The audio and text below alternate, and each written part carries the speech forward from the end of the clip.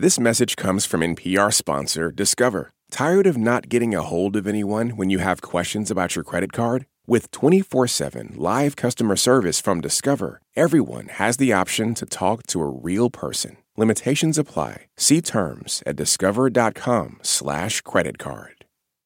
Okay, I'm gonna welcome you. That's I was like, what did I normally say? Welcome. Hey girl, hey.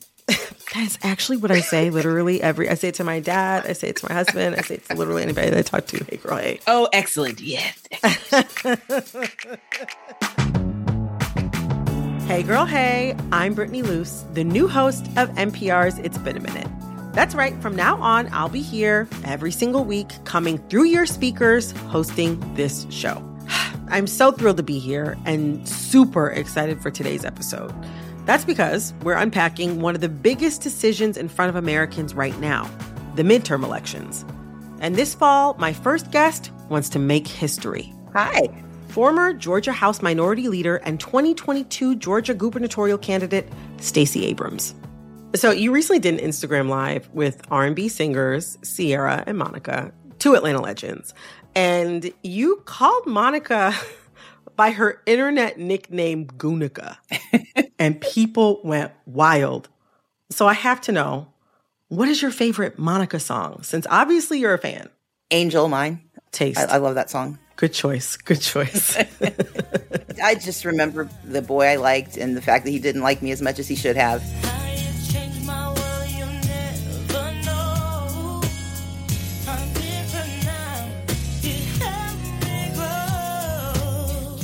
And how important that song was to explaining to myself what was wrong with who he was. Yes. In 2022, there are 3 Black women running to be governor from a major party. There's Yolanda Flowers in Alabama, Deirdre DeGier in Iowa, and Stacey Abrams in Georgia. If any one of them becomes governor, they will have broken through hundreds of years of history, because no Black woman has ever been elected governor in the United States. And today, I'm asking, why not? Of the 3, Abrams is most likely to win. She's going to lay out her vision for governing and what it would mean for a Black woman to win in the Deep South. But first, I need to clear up a tiny misconception with a woman who has spent her career studying Black candidates, Dr. Christina Greer. I have to admit that it's surprising to me that the first Black female gubernatorial candidate that has actually had a real shot at winning comes from the South. Like, I'm from the North. And, you know, I know that racism knows no geographic bounds, clearly. But the long-held narrative has been that Southern anti-Black racism is harsher, is more obvious, is more direct. Like, not exactly the prime environment for America's first Black woman governor. Yeah. I know I said that. I'm surprised. And I feel like, is it strange that I'm surprised? Am I totally wrong? No. Is it surprising to you that the South would lead this history? It's not surprising that the South would lead. And here's why. One, we have to remember what Malcolm X reminds us, that anything south of the Canadian border is the U.S. South. So yes, indeed, the South may be more direct and overt with their racism. But wouldn't that be a lot more helpful when you're running for office? Because you know who is and who is not voting for you, right? I mean, I think that directness is actually quite helpful. Keep in mind, Southern states have way more percentages of Black people, right? It's true. Listen, let's leave Detroit. The Michigan Black numbers aren't that robust outside of Detroit and a few other small cities. I can just seriously attest to that. Exactly. Right? I mean, listen, think about New York. I mean, we've got 6 major cities, sure, that have significant Black populations. But, right.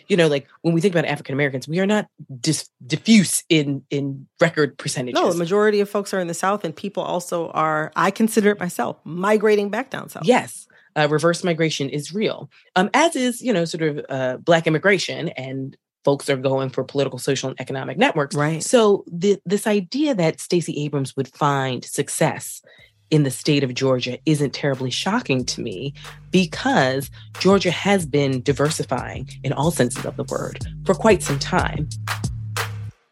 Stacey Abrams has run for governor before. She tried and lost in 2018. We are a mighty nation because embedded in our national experiment is the chance to fix what is broken. And for 4 years, she's been working on her second bid while also making earth-shifting strides in voter protections in Georgia and throughout the country. And for 4 years, the nation has watched to see if she could make history. And I promise you, we will get it done. Thank you. You know, you are so close. You are, again, so close to making history as the first Black woman governor ever in the United States. But in 2018, you're fresh on the national stage. And now you are, I think it's an understatement to say, very well known and something of an icon for many people. But I think what can come with that is, in my view, this aspect of saviorhood that I have noticed people projecting onto you. And that would be a lot for me. Is that a lot for you?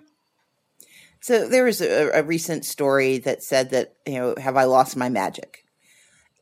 I've always chafed at the Black girl magic narrative because it presumes a lack of agency on the part of the people voting, a lack of agency on the part of the people I'm talking to, and it imbues me with an almost messianic responsibility that I didn't ask for, don't accept, and will not do. Look, I can't be brand new again. There's no way to go back and be who I was in 18 before people had heard my name, before they cared about it.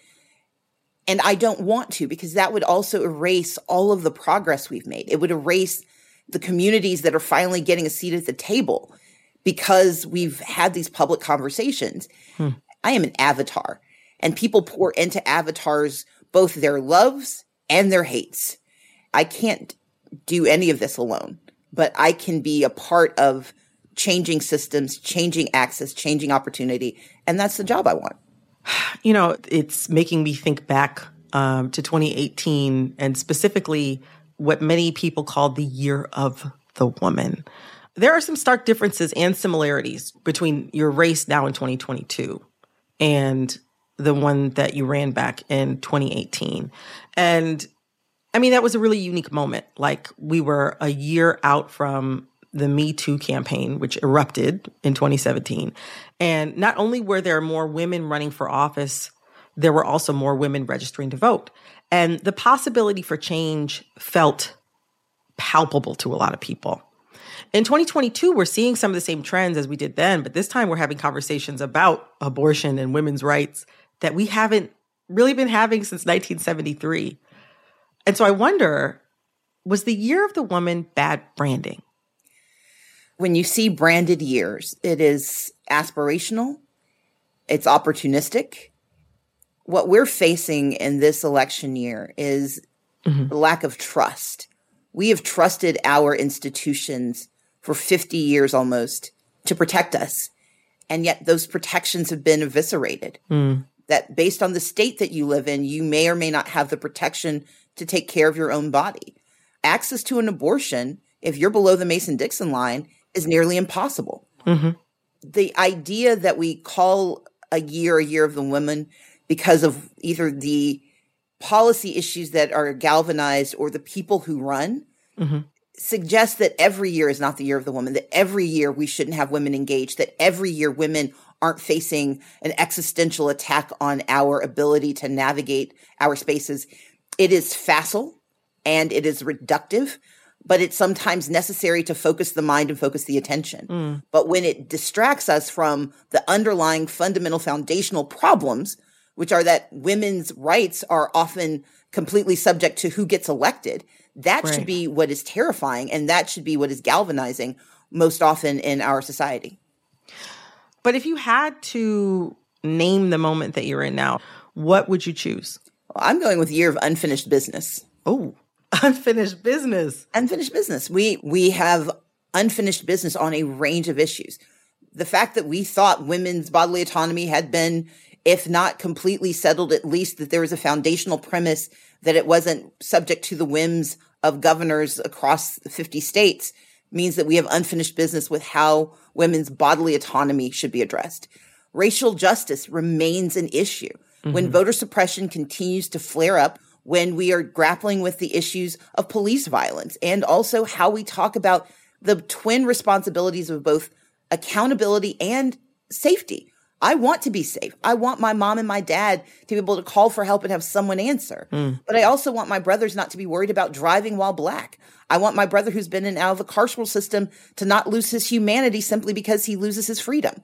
And so across the board, we have unfinished business in this country. And so my race for governor, my conversations about all of these issues are grounded in the fact that we have unfinished business. And I'm not saying we'll finish it in 2022, but we've at least got to return to the narrative thread and say we've got work to do. You recently stepped into the national debate over abortion access when a clip of you speaking at an event made the rounds on social media via an RNC account. And in it, you say, there is no such thing as a heartbeat at 6 weeks. There's no such thing as a heartbeat at 6 weeks. It is a manufactured sound designed to convince people that men have the right to take control of a woman's body. And a later comment from your team said that the video clip cut off before you said 6 weeks is too soon for many people to even know that they're pregnant, let alone like be in a doctor's office, getting an ultrasound. Now, medical experts agree with you that the heart tones one can hear at an ultrasound appointment do not constitute a heartbeat as we commonly think of it in a child or an adult. But much of the broader public isn't on that same page. This debate about facts really frustrates me. How do you navigate that? I was sitting on the stage of a college campus with college students who were using information that had been provided by the state that was wrong. So the first responsibility, not simply as a politician, but as a person who has taught college, is that the only way to confront misinformation is with actual fact. Every fragment of my message was actually quite accurate, but let's put that aside for now. It is not wrong to raise questions. In a democracy, in a society, we should always ask questions. But those questions have to be grounded, or at least the answers have to be grounded in fact. They have to be grounded in science. They have to be grounded in truth. And we can't get there if we let misinformation and disinformation sort of swirl about and take on the guise of truth. We're going to take a quick break, but when we come back to my conversation with Abrams, we'll look at the criticism that's been leveled at her campaign. As a politician, my responsibility is to always investigate and say, is it real? So we did. We'll be right back.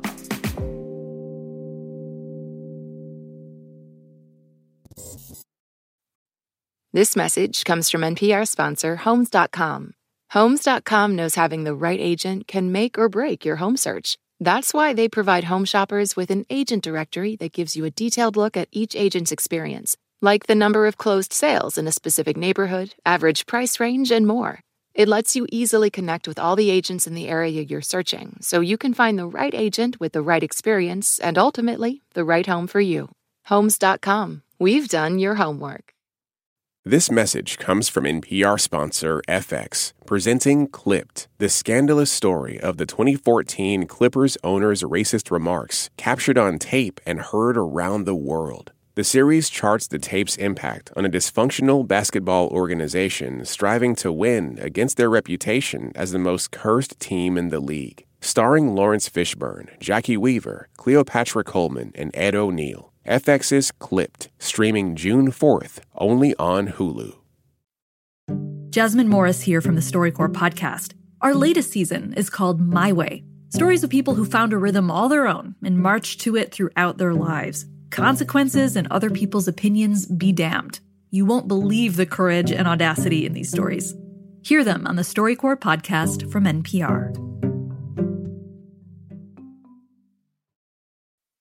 There's a criticism of your campaign, even from within your own party, that you're not doing enough to reach out to Black men. And some recent polling has shown that you're not as popular with Black men as you were around this time in 2018.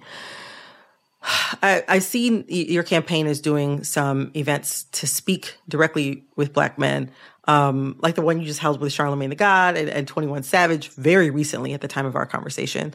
How do those campaign events address that criticism that you've received? So I want to actually dispel some misinformation. So number one, around this time in 2018, I actually was in almost the exact same place when there's rarely polling that actually breaks down Black men versus Black women. It's usually aggregated. And I am polling fairly comfortably with, now there are some polls with Black men versus Black women, and across the board, Black men tend to be more conservative than Black women. It is always true. And I am polling around the same with Black voters as I did in 18. But what we have to remember is that Black voters tend to be treated as turnout voters, meaning you only ask who they're going to vote for, but not if they're going to vote. I understand that for our communities, the persuasion question is, are you going to vote or not? And so when you look at the undecided number, it is typically not a question of will they support me or my opponent? It's will they vote or not vote? And that's not a commentary necessarily on me. It's a commentary on our politics. And so my response has been both in 2018 and 2020 to have conversations. This is not new.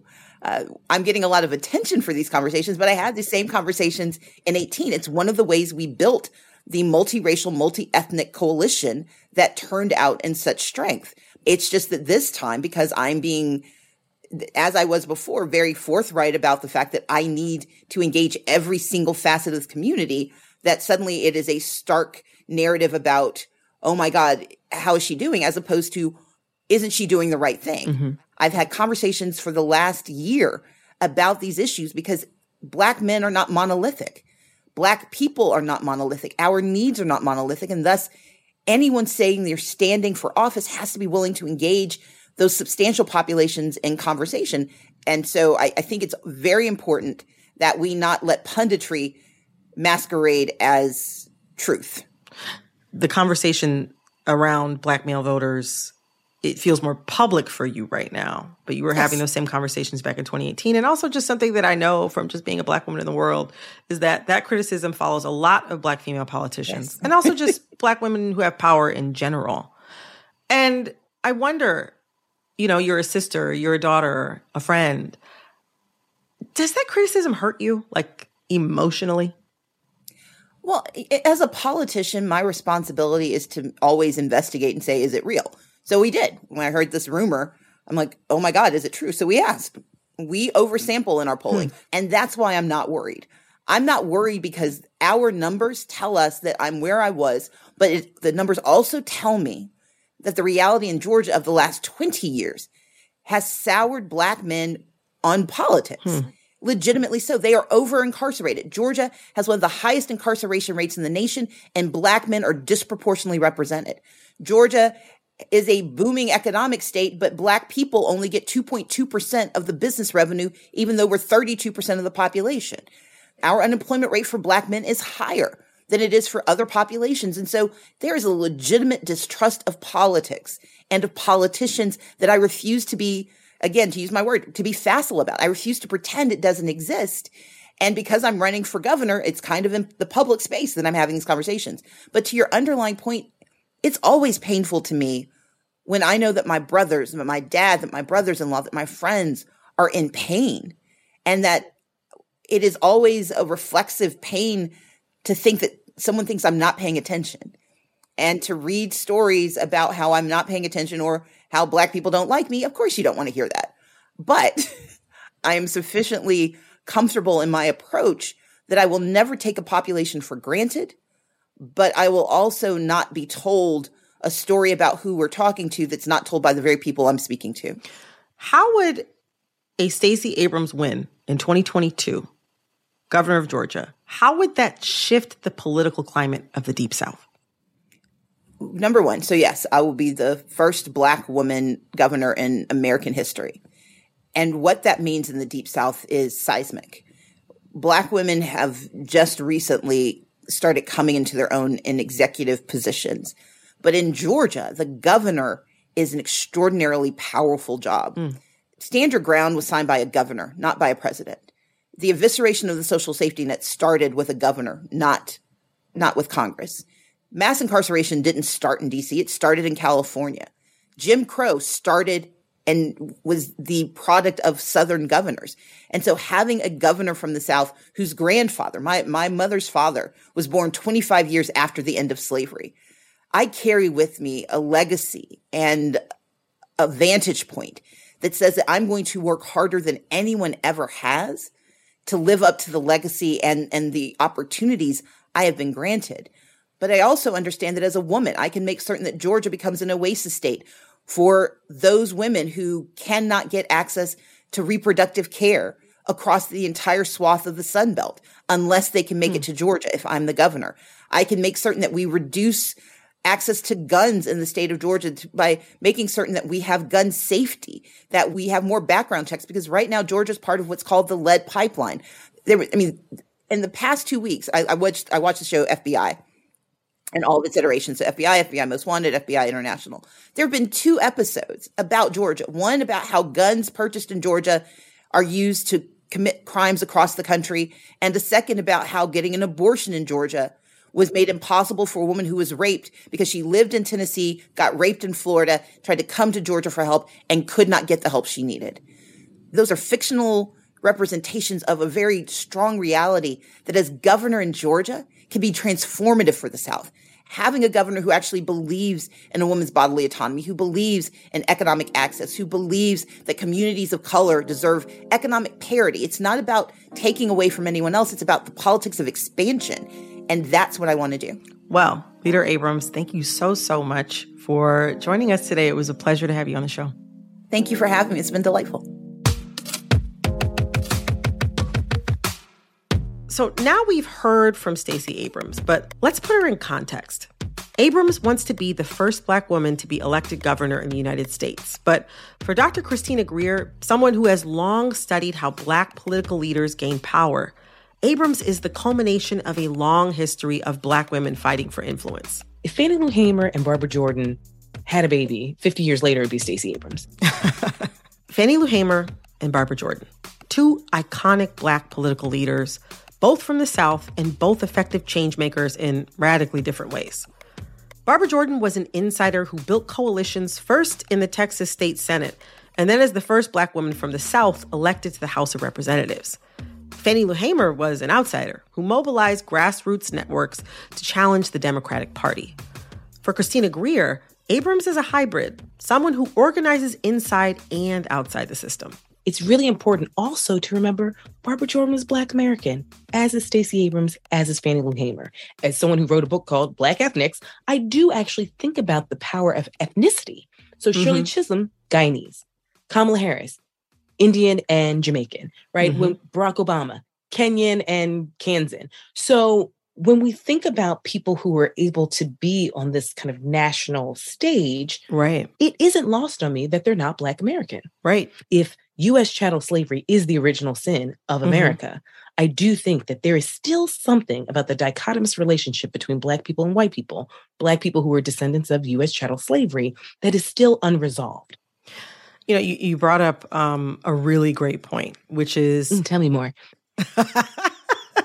Well, in talking about Barack Obama, Shirley Chisholm, Kamala Harris being not of what I call like African American or Black American heritage, Stacey Abrams is. The JBs. What do you say? The JBs? Like when people are like, oh, where are you from? It's like, oh, I'm from Detroit. It's like, no, where are you from? It's like, Louisiana, then Detroit.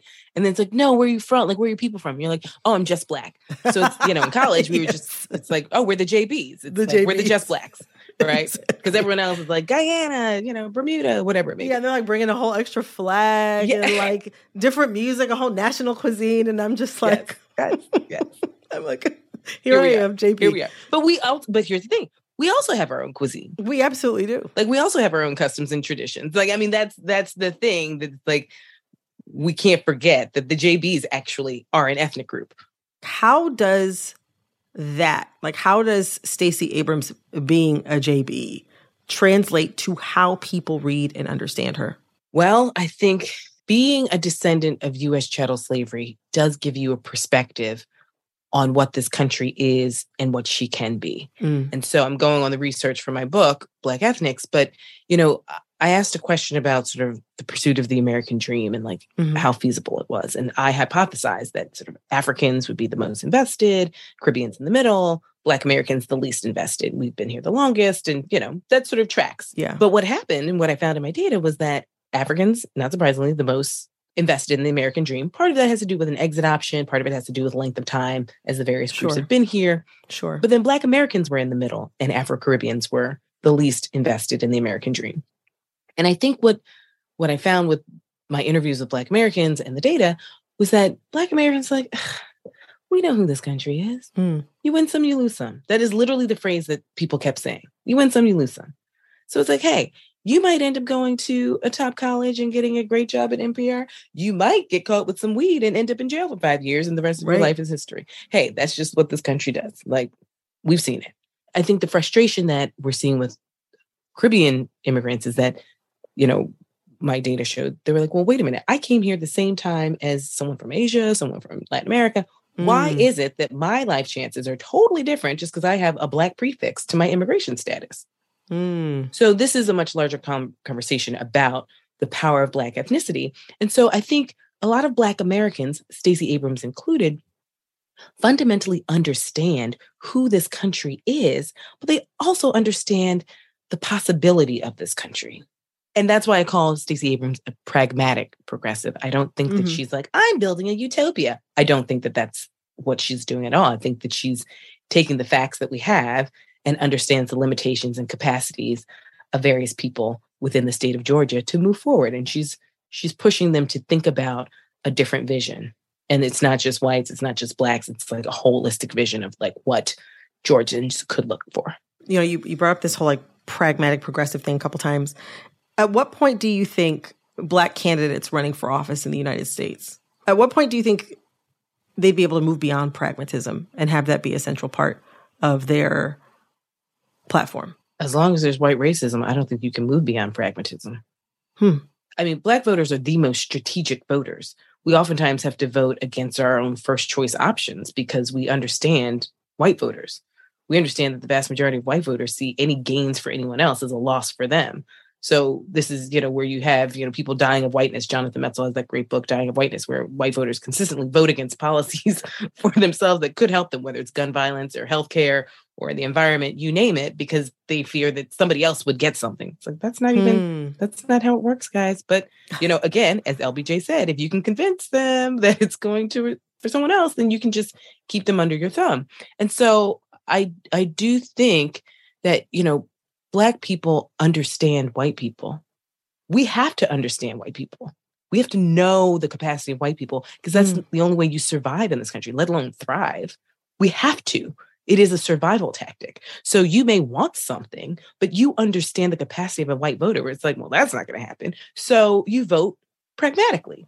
Like, I don't think that the vast majority of Black voters were like, I love Joe Biden. This is going to be the greatest vote in my lifetime. But they're like, you know what, Bernie Sanders, this isn't going to sell. So we understand our mere survival is such that we have to understand our communities, but also the capacity of white voters to agree or disagree. So Abrams is not the only Black candidate on Georgia's statewide ballot. In a Senate race, we've got incumbent Senator Raphael Warnock. He's also on the ballot with his divisive opponent, former football player Herschel Walker. There's been some talk that some voters may decide to vote the Democrat Warnock into the Senate and keep the sitting governor, Republican Brian Kemp, who's white, and Stacey Abrams' opponent. Kemp and Warnock have completely different platforms, and yet people are projected to vote for both of them. I didn't say voters are rational. Not all voters. Some are strategic. Not all of them are rational. I wonder, what does that split say about Georgia's willingness to elect a Black woman governor? Well, I mean, I think, the purpleness of Georgia is happening and it's real. I think we also have to just be very honest. There are a lot of people who will not vote for a woman, ever. There are a lot of women who won't vote for a woman.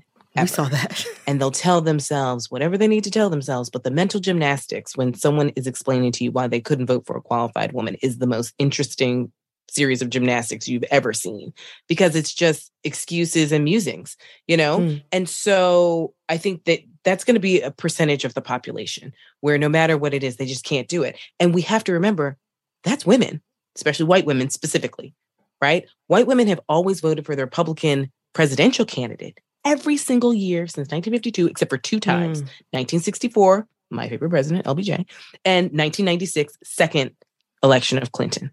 Other than that, white women have voted for the Republican candidate. So we can't just assume that Stacey Abrams is a female on the top of the ticket, that she's going to just get women. Pull a women vote, yeah. I think it's also different when someone is an incumbent. Stacey Abrams is not a sitting governor. So Raphael Warnock is.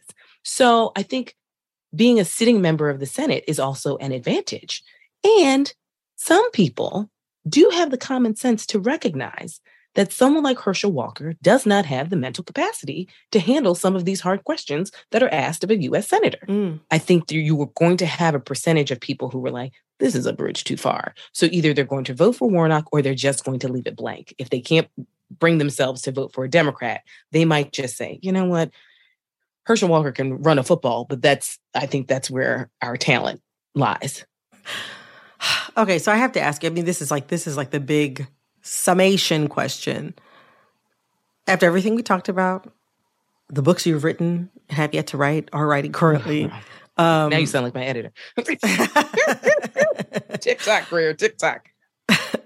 Well, I'll say this also. I mean, in addition to Stacey Abrams, there are 2 other Black women who are also running gubernatorial races, one in Alabama, one in Iowa. So we got 3. To say nothing of the Senate.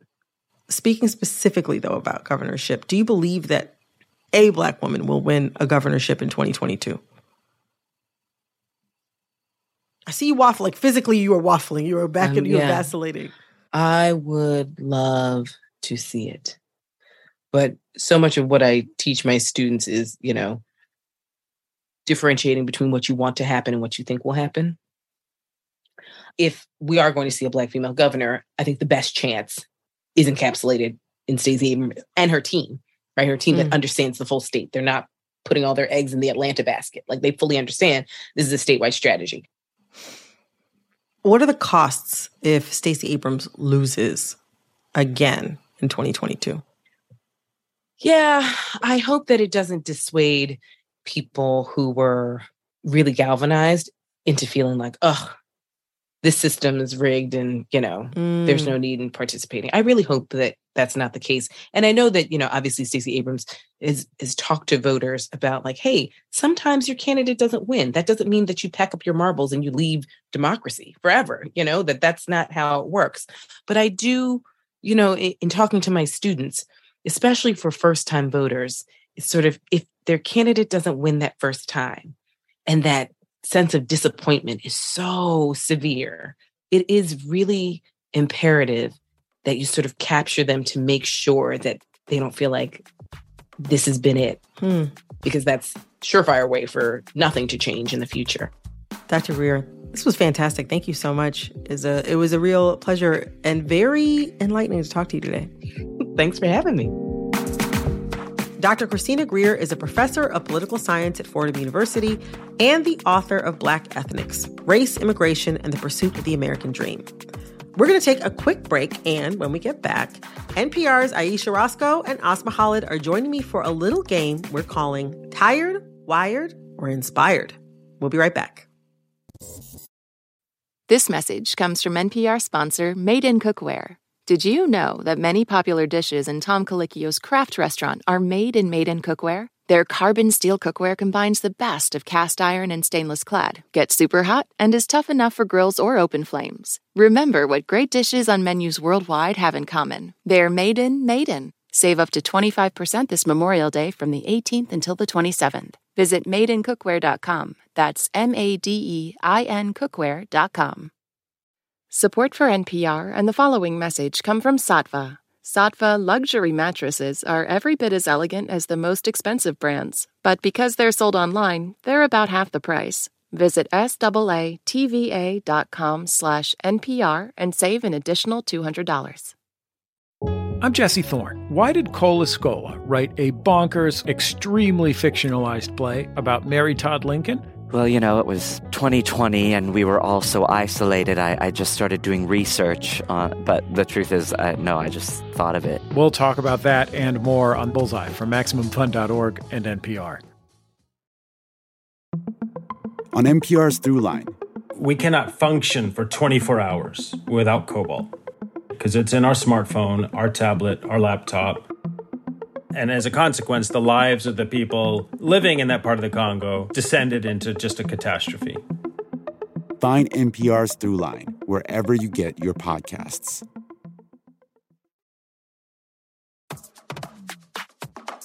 Now, we are going to play a game. It's a new one. It's called Tired, Wired, or Inspired. And before we get to it, I've got to introduce my wonderful guests. Weekend Edition co-host Aisha Roscoe and NPR White House correspondent Asma Khalid. Say hi. Hey there. Hey. Welcome. Okay, so this game is very much like a different one you may have played, Date, Marry, Kill. But instead of people, we're doing moments from pop culture. And you have to tell me whether you think they're tired, wired, or inspired. So if you think something is tired, you hate it, boo, tomato, thumbs down, it's tired, it's done. If you think it's wired, you could get into it. You're into the vibe, but you're not writing home about it. And if you think it's inspired, this is like stellar. 11 out of 10. Can't get enough. Does that make sense? Yes, that makes sense. Sounds good, yeah. Okay. I can get with that. Okay, good. Look, y'all are so game. This is why we wanted you here. We haven't yet participated in the game. Let's see how we feel when we play it. Okay, so since this is an episode on politics, I'm going to give you 3 moments from fictional politics, one by one, and you have to tell me if they are tired, wired, or inspired. Okay? Okay. So the first one I think you both know.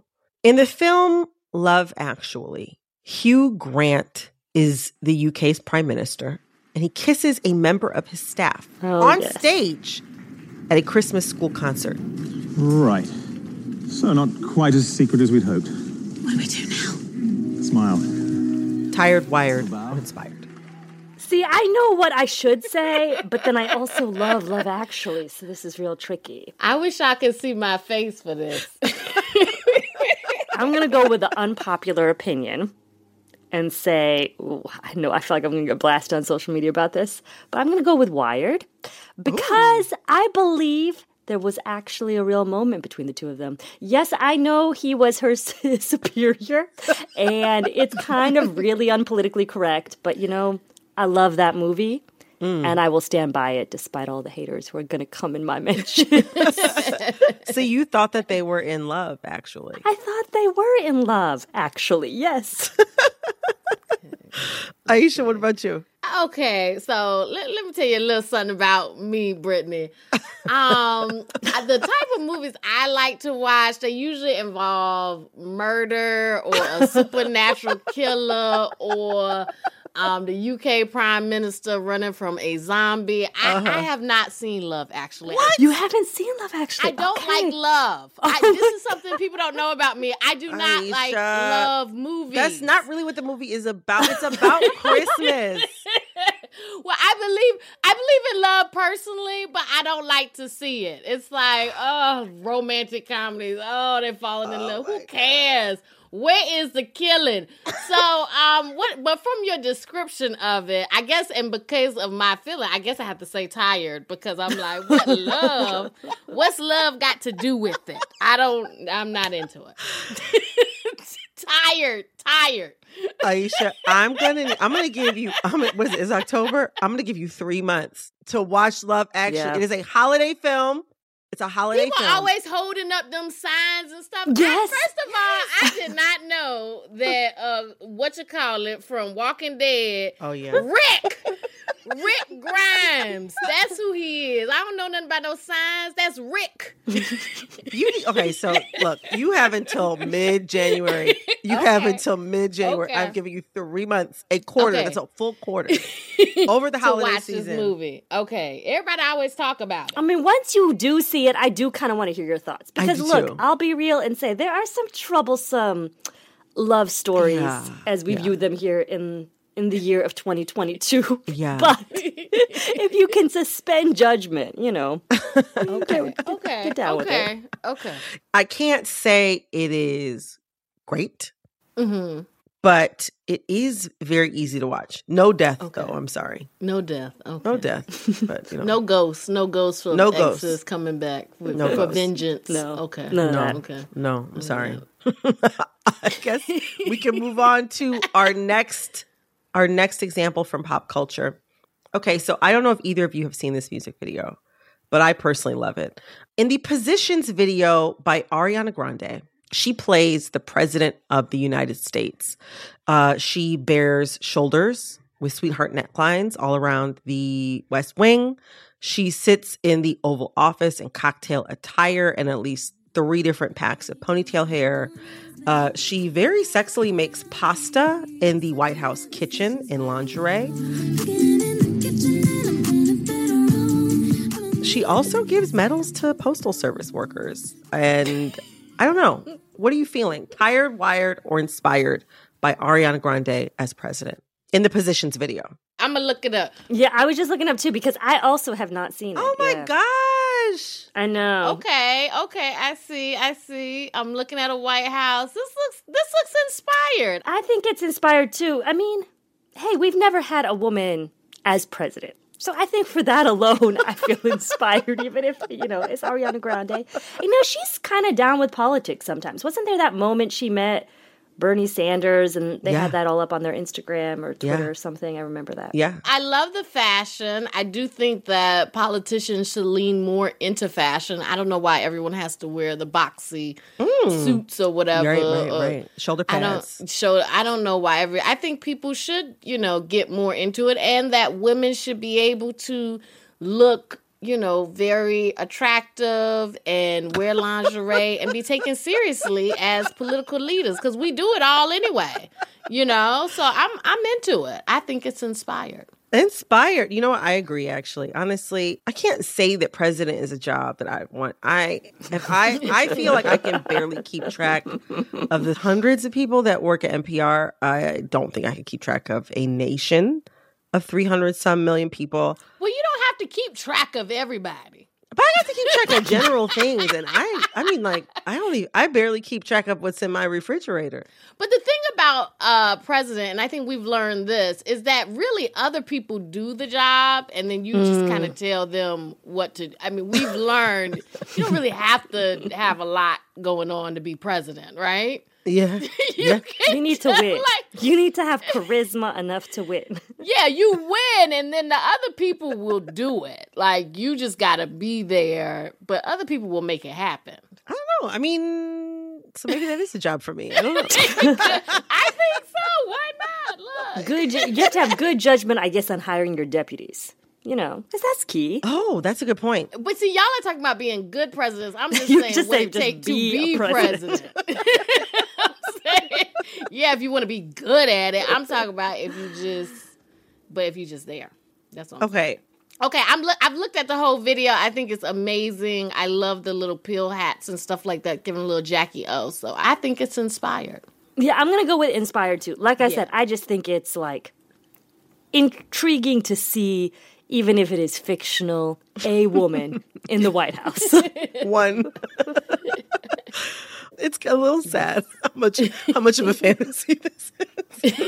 Unfortunately, yeah.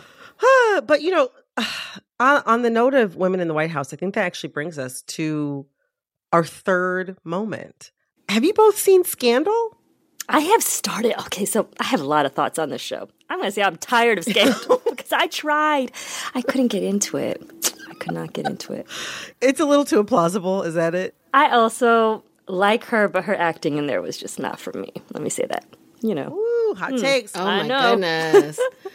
I mean, I watched some of Scandal, but I didn't watch all of it. Okay, but you've seen a few episodes. Yes, yeah. Yes, my mama loved it. My mama knew it, and my husband. They were both very into it. Okay, so. Okay, so here's our final moment. Okay, so on Scandal, the main character, Olivia Pope, she famously has an affair with the president. And the president, Fitz, he promises Olivia he is going to run away from the White House, his wife, his children, the presidency, to go with Olivia to Vermont to make jam and have babies. You can't make jam. There are bedrooms for lots of kids. This was going to be you and me raising a family and growing old together in this house. See, I didn't know this whole storyline. It never panned out. So these were kind of empty promises.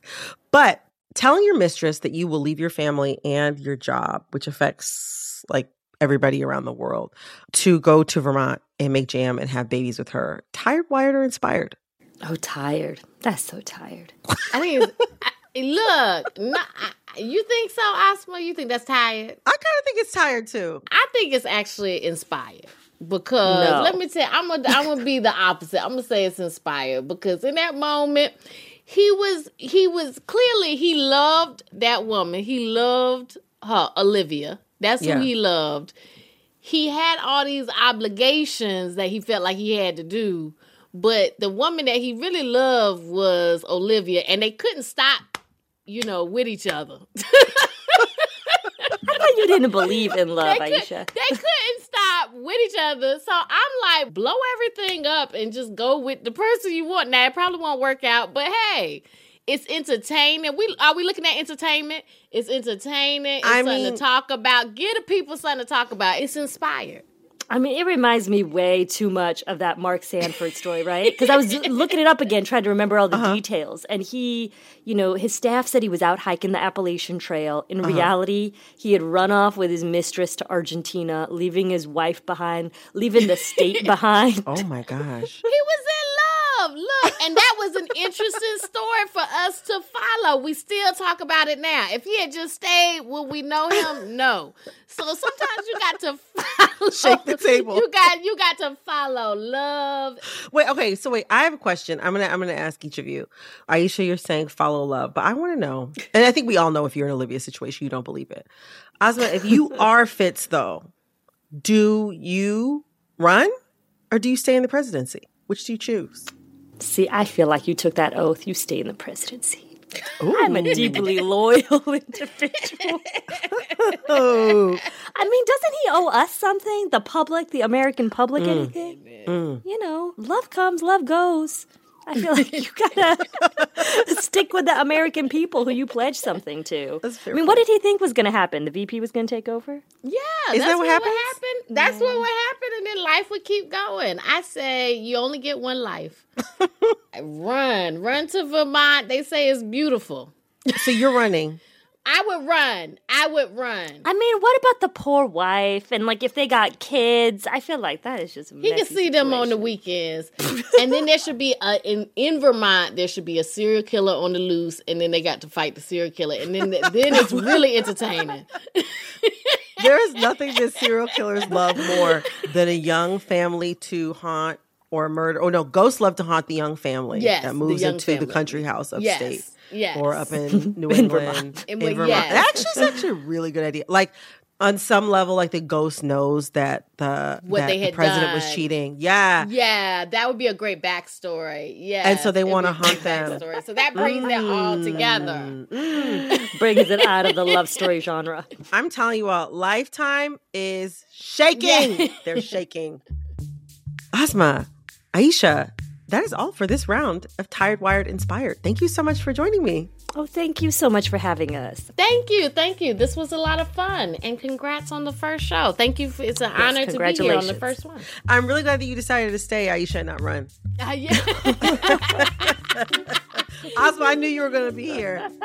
Loyal. I appreciate that. I am a loyal person in real life, but in entertainment, I say, burn it all up. I love mess for other people, so I'm like, burn it all up. Thanks again to Weekend Edition co-host Aisha Roscoe and NPR White House correspondent Asma Khalid for playing Tired, Wired, or Inspired with me. You can find their work at npr.org. This episode was produced by Barton Girdwood, Liam McBain, Jessica Mendoza, Janet Ujung Lee, and Jamila Huxtable. Our editors are Jessica Plachek and Kitty Isley. Our executive producer is Verilyn Williams. Yolanda Sanguini is our VP of Programming. And our big boss is NPR Senior VP of Programming, Anya Grundman. I'm Brittany Luce, and thank you so much for listening to my very first episode as the new host of NPR's It's Been a Minute. You can catch me here next week, same time, same place, whole new show.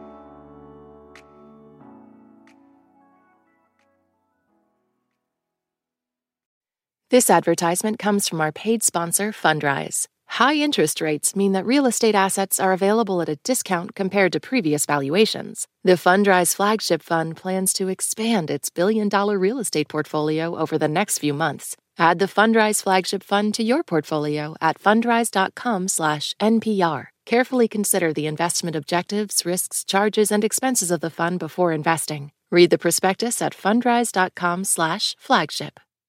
This message comes from NPR sponsor BetterHelp. When you're carrying around a lot of stress, therapy is a safe space to get it off your chest. If you're considering therapy, give BetterHelp a try at betterhelp.com/NPR to get 10% off your first month.